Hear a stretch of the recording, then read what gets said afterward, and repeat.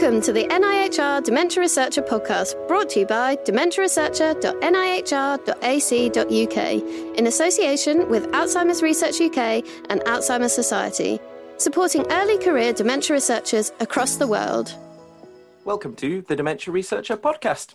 In our fortnightly podcast, we talk to early career dementia researchers about their research and careers, sharing knowledge, advice, and hopefully some inspiration. I'm Adam Smith. I'm the Programme Director in the NIHR National Director for Dementia Research, working at University College London, and I'm delighted to be your host for this show. This week, we're going to be talking about fellowships, specifically the rather unique and special fellowships funded by Race Against Dementia and delivered in partnership with Alzheimer's Research UK. So I'm delighted to welcome this week's guests, Race Against Dementia Chief Executive, Dr. Penny Moyle. Hello, Penny. Hi, Adam. Thanks for having us. And Research Fellow, Dr. Claire Durant from the University of Edinburgh. Hi, Claire. Hi, Adam. Lovely to be here. Well, thank you both for joining us today. Penny, could I perhaps come to you first to ask you to introduce yourself and perhaps tell us a little bit about Race Against Dementia and how it came about? Sure. So I'm Penny Moyle. I'm the CEO of Race Against Dementia. I've been with the charity for 2.5 years, I think, although the charity's been around slightly longer than that. It was founded in 2016 by Sir Jackie Stewart, the 3-time world champion Grand Prix driver. And it was inspired by the fact that his wife, Helen, was diagnosed with frontotemporal dementia. And when that happened, Sir Jackie and the family thought, well, they'll get the best medical treatment available and that will help. That had worked for them with other health issues that they'd experienced. But of course, they discovered the truth, which is that there are no disease-modifying treatments available for any form of dementia. And so Race Against Dementia was set up to change that, to work towards breakthroughs that are so desperately needed in this area. Fantastic. Thank you, Penny. And Claire, could I know you've been on the show before, but could you perhaps introduce yourself and tell us about your research? No worries. So my name's Dr. Claire Durant and I'm a Race Against Dementia Fellow working at the University of Edinburgh. So I've just completed my first year of the fellowship out of 5 years. So it's a lovely long fellowship with lots of time to explore the questions that we want to ask. So personally, my research is looking at understanding why the connections between nerve cells, called synapses, die in Alzheimer's disease and related dementias, such as frontotemporal dementia. And I'm particularly interested in the role of a protein called tau and whether or not the action of tau aggregation throughout disease is part of the reason we see these structures die and how we can stop that from happening. So one of the model systems I'm using is using thin sections of living brain, both mouse and human, from surgical resections, and looking at how changes to tau affect synapses and how we can then look at trying to prevent that happening in disease. Now that's really interesting. I only know more about this because, of course, you and I spoke on the chatathon that I think some of our listeners will have picked up on. If you didn't catch that, you can go to chatathon.uk and there's links there to all the videos where Claire talks about this some more. I think the fascinating part of that work is that you're working on living tissue that's actually been donated by people, isn't it? Rather than post-mortem tissue or grown in stem cells. Yeah, so I mean, you know, when you say donated living tissue, it sounds rather macabre, as though you're going to go around taking it from people. And in fact, that's absolutely not the case, in the sense that we take it from people who've donated tissue that would be removed as a waste product of normal routine neurosurgical procedures. So things like tumour surgeries, where you have to access the tumour which is deep inside the brain, but in order to get to that, you'd have to remove a surface layer of normal tissue, a bit like a keyhole surgery, in order to be able to physically get to the tumour. Likewise, some people for epilepsy surgeries have parts of the brain removed, and again, the overlying pieces of brain required to be removed in that process. So with permission from the patient, and obviously with the surgeons and all the ethics being sorted in that way, we can then take that piece of tissue to the lab, cut it into very thin slices, and keep tiny sections of living human brain alive in dishes which allow us then to test how drugs and different treatments affect real living human brain cells, which, as you can imagine, is very hard to do in any other way. Yeah, and I suppose particularly the challenge about keeping that alive as well, because I guess donations like this aren't something you can collect every day. Absolutely not. So again, brain surgery in itself is quite an extreme thing to have to undergo in your life, and the types of brain surgery where we can get tissue that isn't part of the tumour or isn't part of the epileptic focus, which will then go off to diagnostics or part of the patient's care, are even rarer still. So at the moment, it's kind of once a month to once every 2 months, we're lucky enough to get tissue. But certainly, as more surgeons hear about this and we get more people involved, it's becoming a more frequent thing. So you're starting to build up a repository of more tissue samples to keep you going full time and for the next 4 years, I guess. Absolutely, and combining this kind of research with things like post-mortem research, where we can validate our findings in genuine Alzheimer's cases, and also alongside mouse model work, means that the sort of toolkit of different models we have mean that we can take advantages from all of them, and we're certainly kept busy at all points, even if we have a break between official sort of human samples coming in. And what are the advantages of using tissue that's collected in this way over post-mortem tissue or stem cell model? Yeah, so obviously post-mortem tissue has the advantage that it would be genuine Alzheimer's disease cases. So the brain tissue that we take from living humans is usually not Alzheimer's disease. It's usually, like I said, tumour or epilepsy, but with the normal tissue surrounding there. Obviously, despite the fact it's not Alzheimer's disease, it is real adult living nerve cells. Induced pluripotent stem cells are fantastic. You can get human neurons from those, but we're not really sure how mature they are. In fact, I think it takes several years even for tau isoforms to get what we'd find in an adult human. So again, sort of the level of how much that would relate to a process like Alzheimer's, which is an adult neurodegenerative disease, is harder to know. But together, all of these models are very powerful. And the iPS cells are very well validated now, but certainly alongside validating with human living brain cells in an environment where they've grown throughout their life in the right environment with the right cell types, it's a fantastic way of exploring adult human cells in a way that's pretty difficult to do in any other kind of format. You make a good case for that. You could see how, because there aren't many people working with this particular tissue at the moment, I imagine, are there? No, it's certainly a restricted technique at the moment in the sense that you need access to the tissue, but also it requires quite a lot of expertise in how we keep them. And usually it's people like me who've come from slice cultures in mouse models and then sort of bringing that more into the human. So, short-term human brain slices where you keep them for 24 hours and do electrophysiology, they're more common, but being able to keep them alive for a bit longer in order to see long-term drug effects is certainly something you need to have a bit of expertise in, so which is certainly developing around the country and globally as well now. And this sounds like something we could dedicate a webinar to spread the spread the knowledge and encourage others to consider this type of work in the future. So, just coming back to the fellowship, you're approaching the end of your first year, which I guess wasn't really the year you expected. How have you managed, because your work is very specifically lab-based, how have you managed to keep going in the last 6 months? Yeah, I mean, absolutely. It's a question we commonly get asked. So like everyone in the country, from the end of March till the end of June, we were locked out of the lab completely. But as many scientists know, being locked physically out of the lab, even as a lab-based scientist, does not mean research stops. In fact, so for me, it meant I had a lot of data, fortunately. I got off the ground quite quickly when I started in Edinburgh, so I already had things like images to analyze, data to start, synthesizing and working out my next experiments. So that took up a lot of time.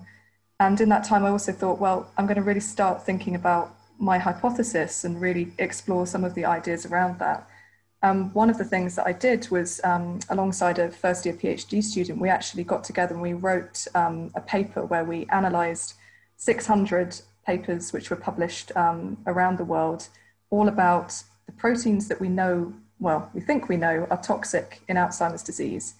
Do they have any function besides being toxic? I mean, evolution tells us that must be the case, because we found that, tau protein, for example, hundreds of millions of years of evolution, and we see the same protein existing in sharks. Likewise, amyloid beta has been found as early as sea anemones. So we're not talking about strange proteins that have popped into existence to cause disease. They have been around since very early in time. And what the student and I found is, as suspected, when you really look for it in the literature, there are case after case after case arguing that actually these proteins serve important normal functions. And actually these normal functions could be disrupted both in Alzheimer's disease and similar dementias, but also if we target drugs in the wrong way. For example, if we just blanket remove all of tau, we might actually be causing more problems than we're solving. So that was really interesting as it helped synthesize a lot of ideas.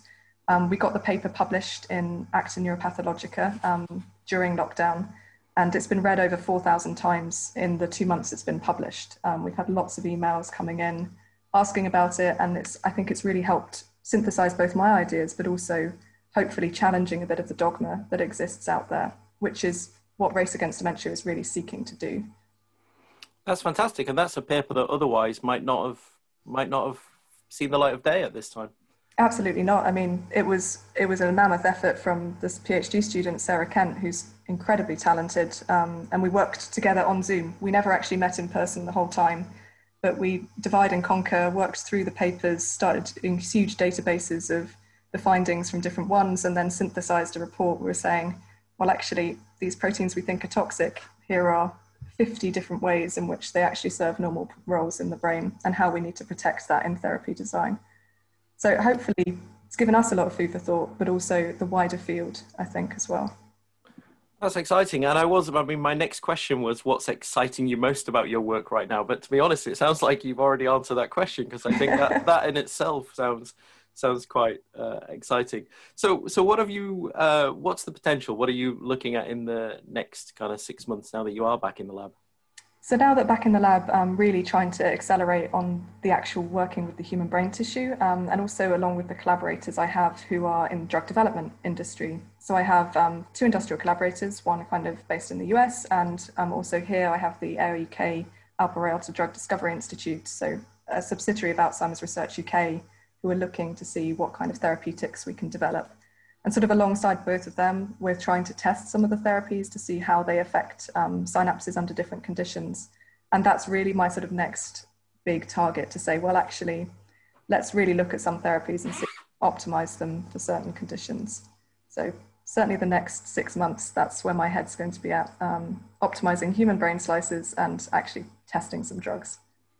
And I imagine your funder will be excited by that, which brings me back to you, Penny, because of course the reason for us talking today again is to come back to the fellowships, and it's really exciting to hear about Claire's work, which is really only possible because of the RAD, the Race Against Dementia Fellowship Program. So, but of course this is what inspired me to want to talk to you both in talking to Claire in the chatathon, was that I got a picture that this isn't just your average run-of-the-mill distribution of funding, that there's more to Race Against Dementia Fellowship. Could you maybe tell us what makes it unique? Sure. So when I joined Race Against Dementia, it was really clear that the trustees wanted to do something that was a bit different, that was innovative, wanted to encourage some outside of the box thinking, if you like, but also really wanted to focus on early career researchers, bringing more people into the race, as we would say. So I fairly quickly met some colleagues at Alzheimer's Research UK to talk about what they were doing, and obviously they knew the space much better than I did, but were very helpful in thinking about how we could work together to create something that would hit the spot. And we settled on a fellowship program fairly quickly, but we wanted it to be a really attractive fellowship that would bring in the best and brightest of the field, people like Claire. And we knew there were some good fellowships out there. So, Wellcome Trust and MRC offer some brilliant fellowships, but they tend to be available they're available to anybody, but they tend to be secured by people who have done a couple of postdocs already and have a longer track record. And we wanted to provide something for people who are fairly immediately post-PhD. So we restrict applications to people who are within 3 years of completion of their PhD. So they really are in the early career researchers. The other thing is we've made it 5 years rather than 3. So that's quite unusual for this stage of somebody's career. So it gives people a bit more time to be able to try out something that might take a bit longer, might need to fail a few times before they get it right with a new technique, or might need to experiment with a few different techniques before they hit on the winning formula that's going to enable their research. And if you've got 5 years, you have a bit more time to do that. Whereas if you're on a 3-year fellowship, you kind of spend the 3rd year applying for the next fellowship, and that means you have to have results pretty early on. So we want to be able to give people a little more freedom than they might normally get in the standard 3-year fellowship. The other part of Race Against Dementia Fellowships was this big idea, which really came from Sir Jackie, is about injecting Formula One attitude into dementia research. So his experience of Formula One led him to believe that there's some different ways of doing things out there in the world, that maybe if we brought some of those into the lab, into dementia research, we might be able to speed up progress and get to some solutions more quickly. So that's, I think, the other side of the Race Against Dementia Fellowship program, is there is really quite an extensive development program that we are in fact ourselves developing as we go, to think about what can we learn from Formula One that can maybe be useful for our fellows, and actually for the people they're working with and their labs, their colleagues, their professors, that might be able to make a difference in just the way we go about doing research. So that started early on. So when Claire first started her fellowship program, we kicked off with a day where we visited Red Bull Racing's factory and got a bit of an insight into how a Formula One factory looks. We later visited the McLaren factory, which is an amazing facility. So getting a bit of an insight into what Formula One looks like. But possibly more importantly, we then sat down with some people who've made a study of Formula One. So we have a professor from Cranfield who's working with us, who's looked at what makes for a successful Formula One team and how can those lessons be applied in other organisations. So that's Prof. Mark Jenkins. He's working with us to help us see what we can extract from Formula One and apply. The first things we really noticed were things about collaboration, teamwork and leadership. Now they all sound a bit like motherhood and apple pie. Of course, they're good things to have, but how do you instill them? If there's more to it than just saying, oh, you guys should collaborate, you should do that differently. So what we've been putting together is essentially a leadership development program. So it's not unlike the Future Leaders program that exists elsewhere. It's not unlike some of the high potential programs I've seen work in other commercial organisations, but it's really bespoke. It's focused just on the 4 fellows we have at the moment. We will have a few more over time, but it's enabling us actually to experiment, to try out some things, see how they work, adapt, evolve, try it out again. So Claire may want to talk a bit more about these, but I'll just list the things that we've been doing. So we've had some lessons in leadership. They've had presentation training from somebody who works with top athletes. We've had performance coaching from a group called HINSA, who again work with top athletes and also top people in the corporate world. We're going to do a whole lot on teamwork in 2021. So really giving the fellows the benefits that they might not otherwise get just in a sort of run-of-the-mill fellowship. Claire, do you want to talk to some of those things? Because you've been on the receiving end.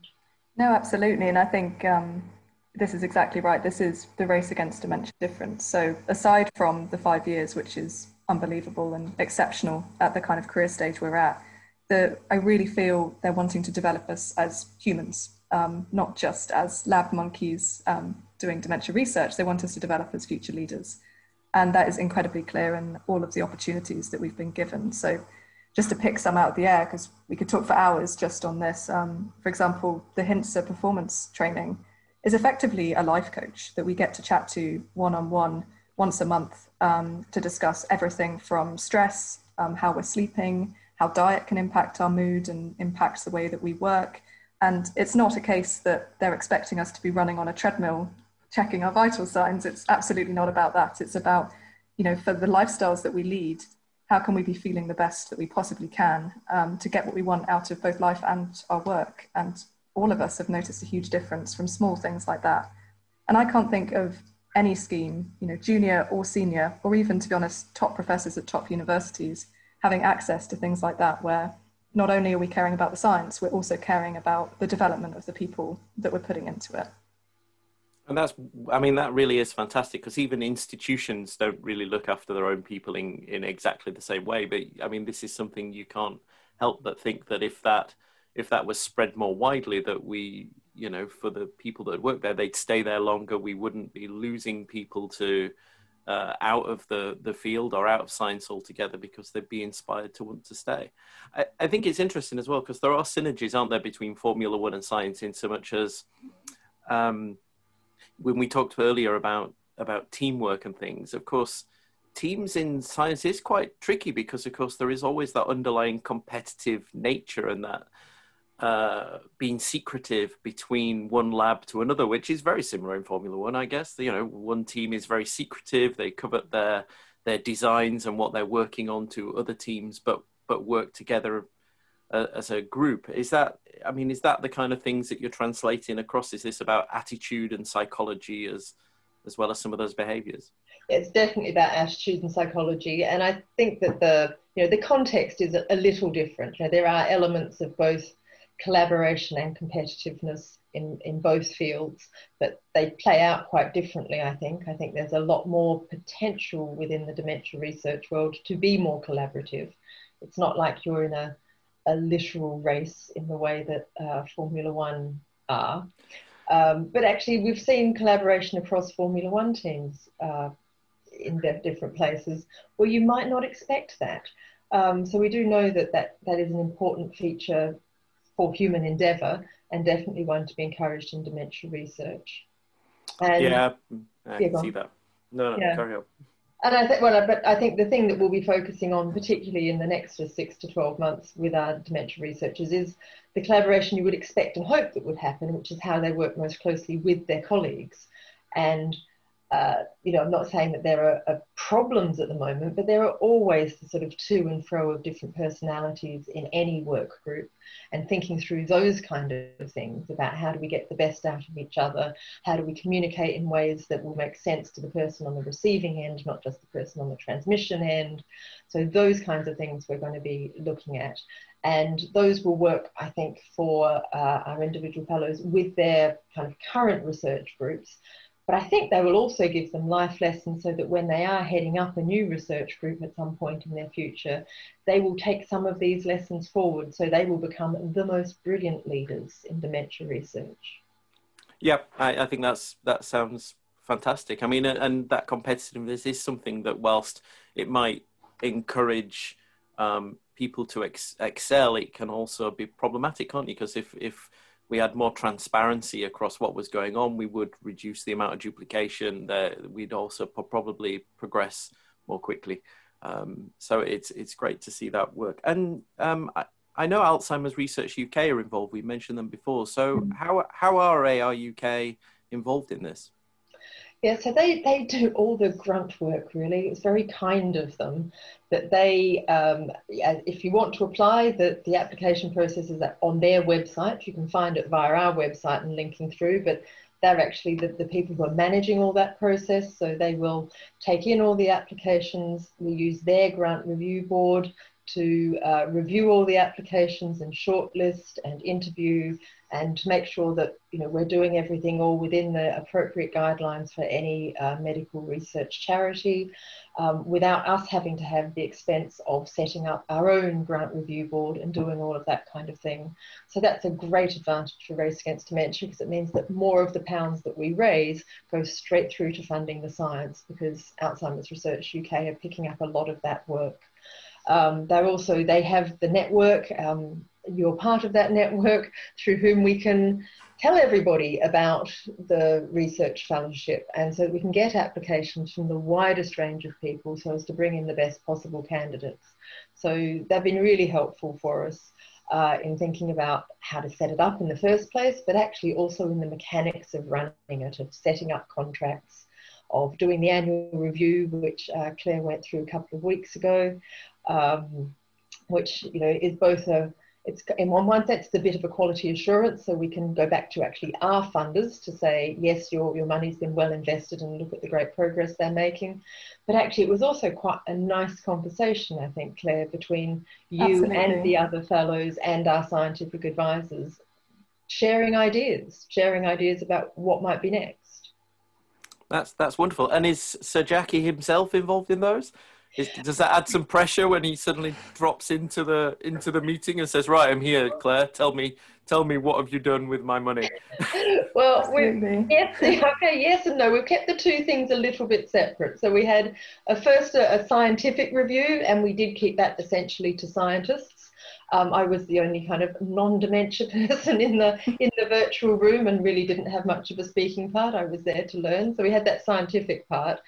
And then we separately have had an annual review with our trustees, and actually separately again with some of our major donors. So it's a slightly different kind of conversation when you're talking to people who are not dementia scientists, but they are every bit as interested and engaged in the work that Claire's been doing.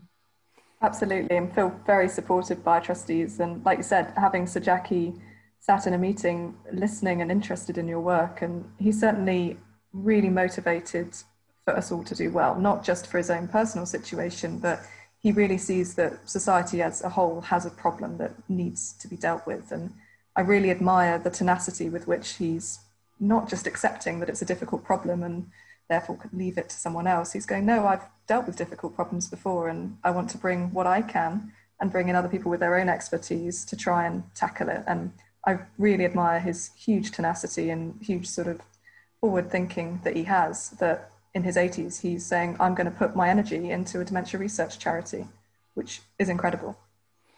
And I think, I mean, it'd be great to see more of this, where you connect the people that are actually kind of funding the research with the researchers that are doing the work, because I think it does help to understand and creates that kind of connection that inspires them to want to keep going, that they can see progress. Because I think this is one of the challenges with science, isn't it, that we take the money disappear, and the results can take so long to come through until they're then published in papers which aren't necessarily accessible. So well done. I mean, that sounds brilliant. And this is probably a bit of an awkward question to ask, and it might be a bit of a non-question given the conversation we've just had, but what did inspire you to apply for this in the first place, Claire? I mean, for me, I really honestly thought this was just the most amazing scheme I'd ever seen. The 5 years and the encouragement to really bring out-of-the-box thinking, to bring in multiple collaborators, to go across multiple institutions if you so wish. It was just a way that you could really basically say, well, what science would I want to do if I didn't have money or time worries to do it? Which, you know, when you're 3 years out of your PhD, that's a phenomenal thing to be able to do. Most other fellowships, fantastic as they are, you are limited, as Penny said, by 3 years, by relatively limited funding, and ultimately knowing that, as you know, we all know, the process which you go through to apply for a fellowship takes at least 6 months, at least. You're looking at more like 8-9 months by the time you factor in writing time and actually going through to the interview process, which eats into the end of your time. So really, a 3-year fellowship is in effect a 6-month getting used to a new institution, 1 year looking for the next jobs, and really a year and a half of proper downtime to do work. So for me, it was just an absolute no-brainer to say, well, I don't know what my chances are of getting this, but this is absolutely the way I want to do research and move forward. And just the opportunities beyond science as well, with all of the extra career development and things, you know, whilst at the time it was fairly unknown what there'd be, just the thought that there was going to be development beyond simply just going into the lab and being left alone for 5 years was hugely appealing to me. And I think we know we've argued this before as well, in trying to create those longer term contracts. It helps researchers as in their personal lives as well. I mean, if you want to go get a mortgage or settle in one place or do some of these things, those longer contracts really do make a difference.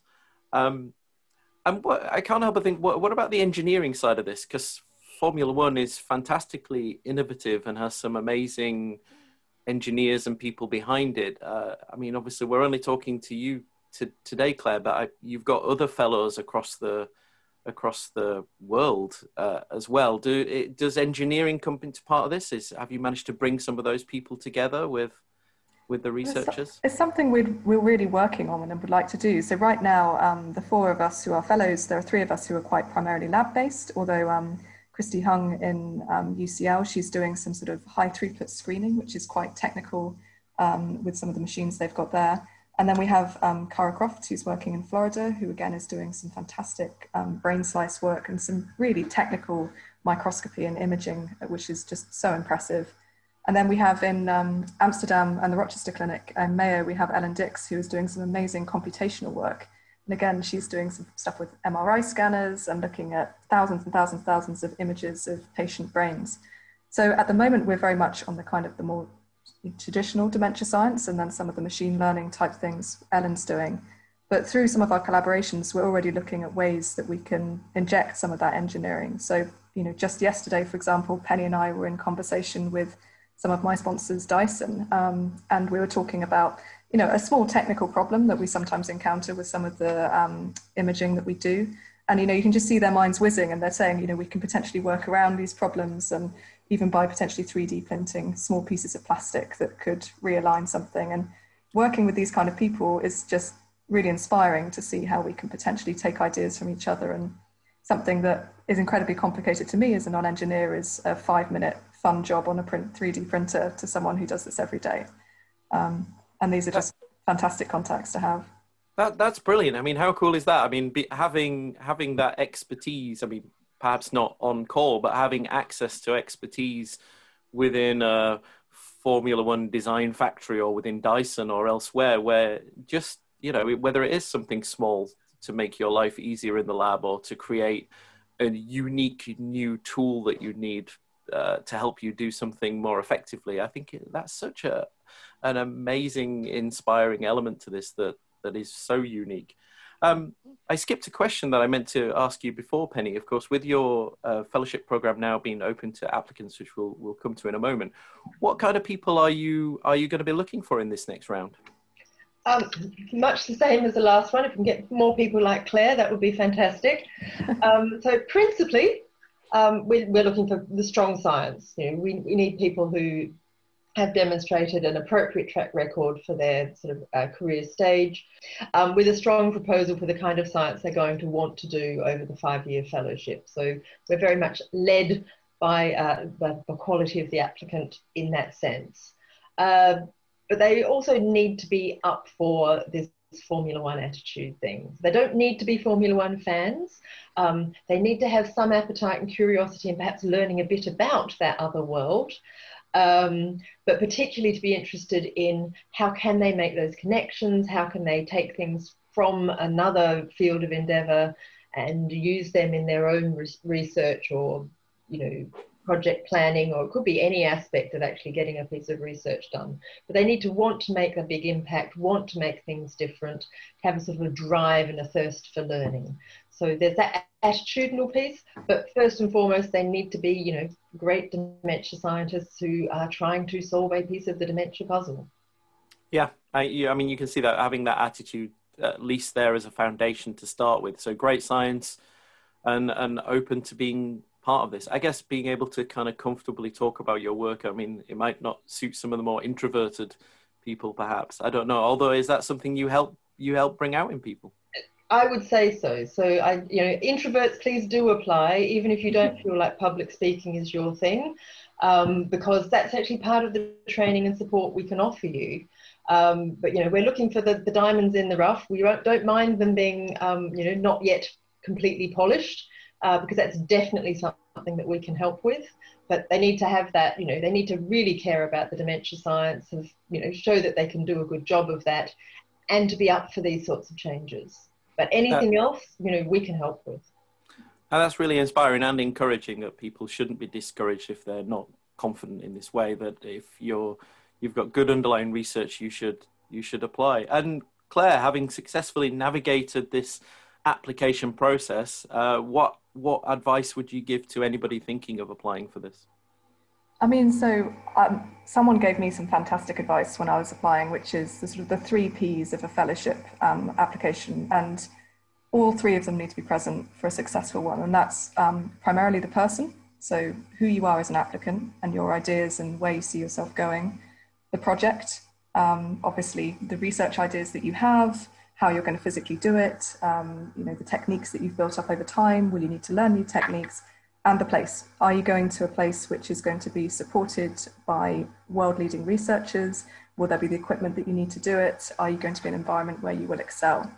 And I would say that, none of them are more important than the other. They're a triad which really depend on each other, because if any of those three things fall flat, the project will ultimately not be a success.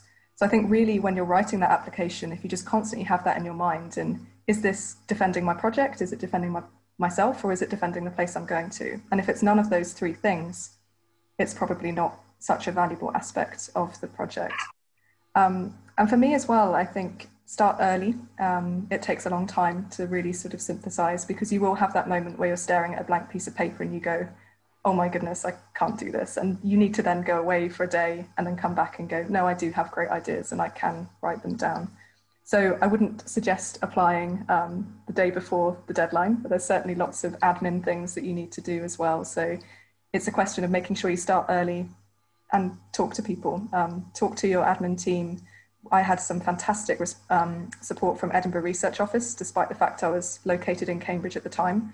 Just called them up and said, look, I'm wanting to apply for a fellowship, which will be based in Edinburgh. Can you help me? And, within a day I had details of all the finance team who were helping me do costings, and details of all of the ways of admin deadlines and their phone numbers that I could ring at any point to give them a help. So people will help if you ask for it. And I think don't sit there struggling alone if there's someone who's gone through the process before or know more about it than you, because there will be someone who can absolutely help. Brilliant. We have actually done a podcast before on how to successfully apply for fellowships, which if you dig into our archive, you will, listeners will find that there. Please do go and have a listen. We also have a WhatsApp community group that has a real mixture of people at varying stages that would still fall into this early career researcher category, who are always quite supportive. So people should find details under the Ask an Expert section of the website, and you can join up to that as well, which you'll find a good community of people who are always willing to take a second look at applications and things. I read a really interesting thread on Twitter last week that was making an argument for saying the very first paragraph is the most important part, to don't skimp on making that really interesting and good and making clear what your question. To be honest, I would agree, and I would go as far as to say is the lay abstract is the most important part. And certainly for me, something particularly about the Race Against Dementia Fellowship was I did a lot of research about the fellowship beforehand, and I sort of saw that they were very interested in these out there ideas and this type of attitude of accelerating research and bringing in those ideas. So I made sure that that was reflected in my project. I wasn't going to say this is a run-of-the-mill project for a Race Against Dementia application. This is ambitious for this reason, but achievable for this reason. And I think you really have to go with the fellowship you're applying to. Like, absolutely, if you're putting in multiple applications, you shouldn't have the same project, exactly the same project, for a Wellcome Trust versus a Race Against Dementia. You can have similar ideas, but the way you would approach them will be different based on those fellowships. So really cater to Race Against Dementia when you're thinking about writing that. That's, the same with jobs. It's the same thing, isn't it? It's very, very sound advice.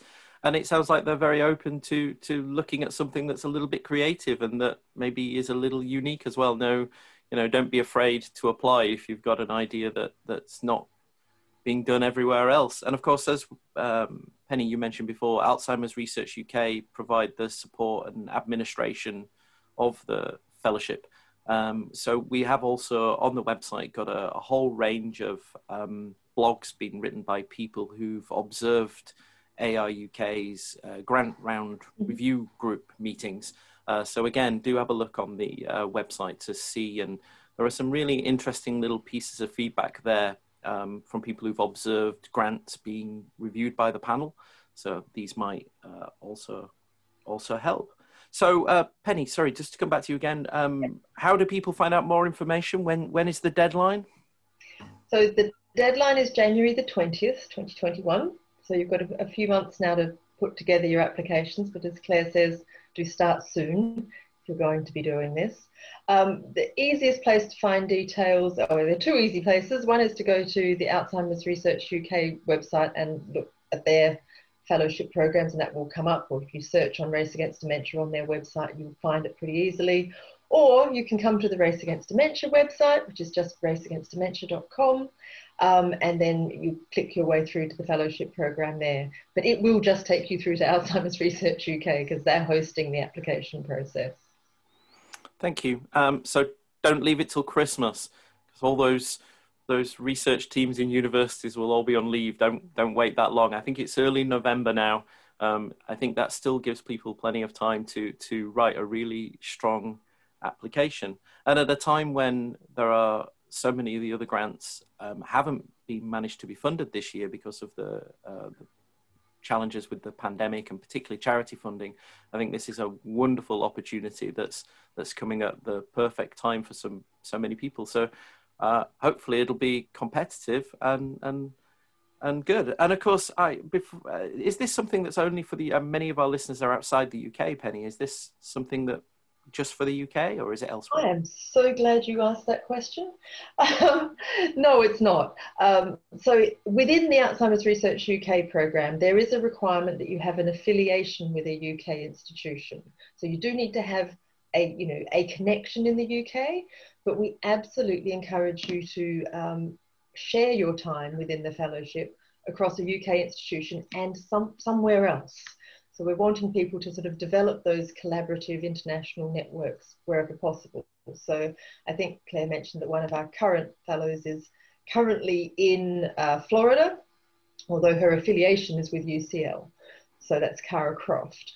So, absolutely sort of having some time in one place and some time in another. So it could be that you're an international researcher somewhere outside the UK at the moment, but if you can get an affiliation with a UK university, then this fellowship could be for you. You could spend some time wherever you are now and some time in the UK within this fellowship program. So do think about it that way. The other thing also to note is we have a couple of other fellowship programs up and running. They currently don't have applications open, but if they are the sort of thing you're interested in, keep in touch with our website and you'll find out when we do have applications again. So we have a collaboration with Dementia Australia. So as you might imagine, that's for Australian researchers. So those applications closed just recently. So we're looking forward to announcing the 2 successful fellows from that in the new year. And we also have a collaboration with Mayo Clinic in Rochester, Minnesota. So we don't currently have anything open with them, but again, Claire mentioned Ellen Dix, who's the current incumbent of the RAD Mayo Fellowship. So, we are doing things internationally. We want to make everything have an international flavour so that our fellows are a global network amongst themselves. But even for this fellowship, which has UK in the title, it isn't only open to UK residents. I think if any of our listeners are outside the UK and the thing that might be putting them off applying is this trying to find an affiliation, please don't be discouraged. What I will try to do is I will try to get a blog together, making a few suggestions on how you might find somebody to work with in the UK. And you can also drop us a line on Twitter. We know a lot of people and we can always make introductions to people as well. Don't be deterred. And Adam, if I might just sort of interrupt, equally, if you're in the UK and thinking about this, you will have a stronger application if you can have within your application to show how you're going to collaborate with some other institution outside of the UK. So do have that in mind as well. We didn't highlight it. Claire is actually working with some German collaborators on this technique. So we sort of glossed over that slightly, but there is an international element for you as well.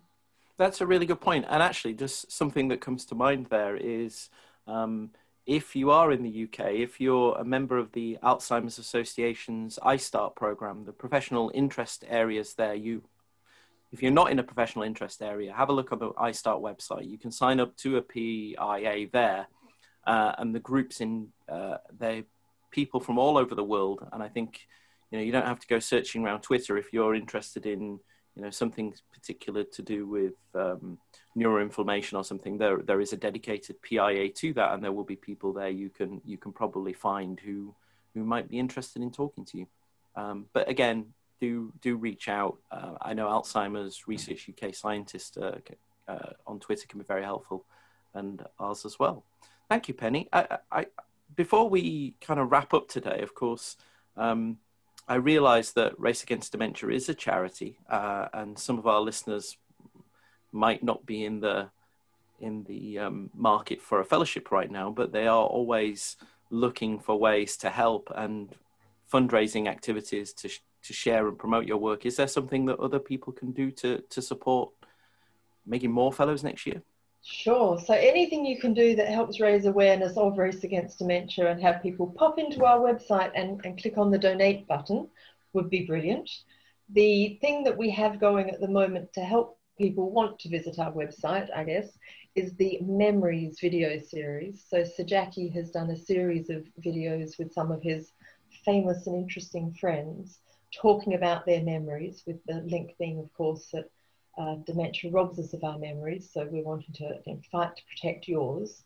So if you can share the idea of memories and share the link to the memories part of our website to help people come and engage in some of that content, which is entertainment.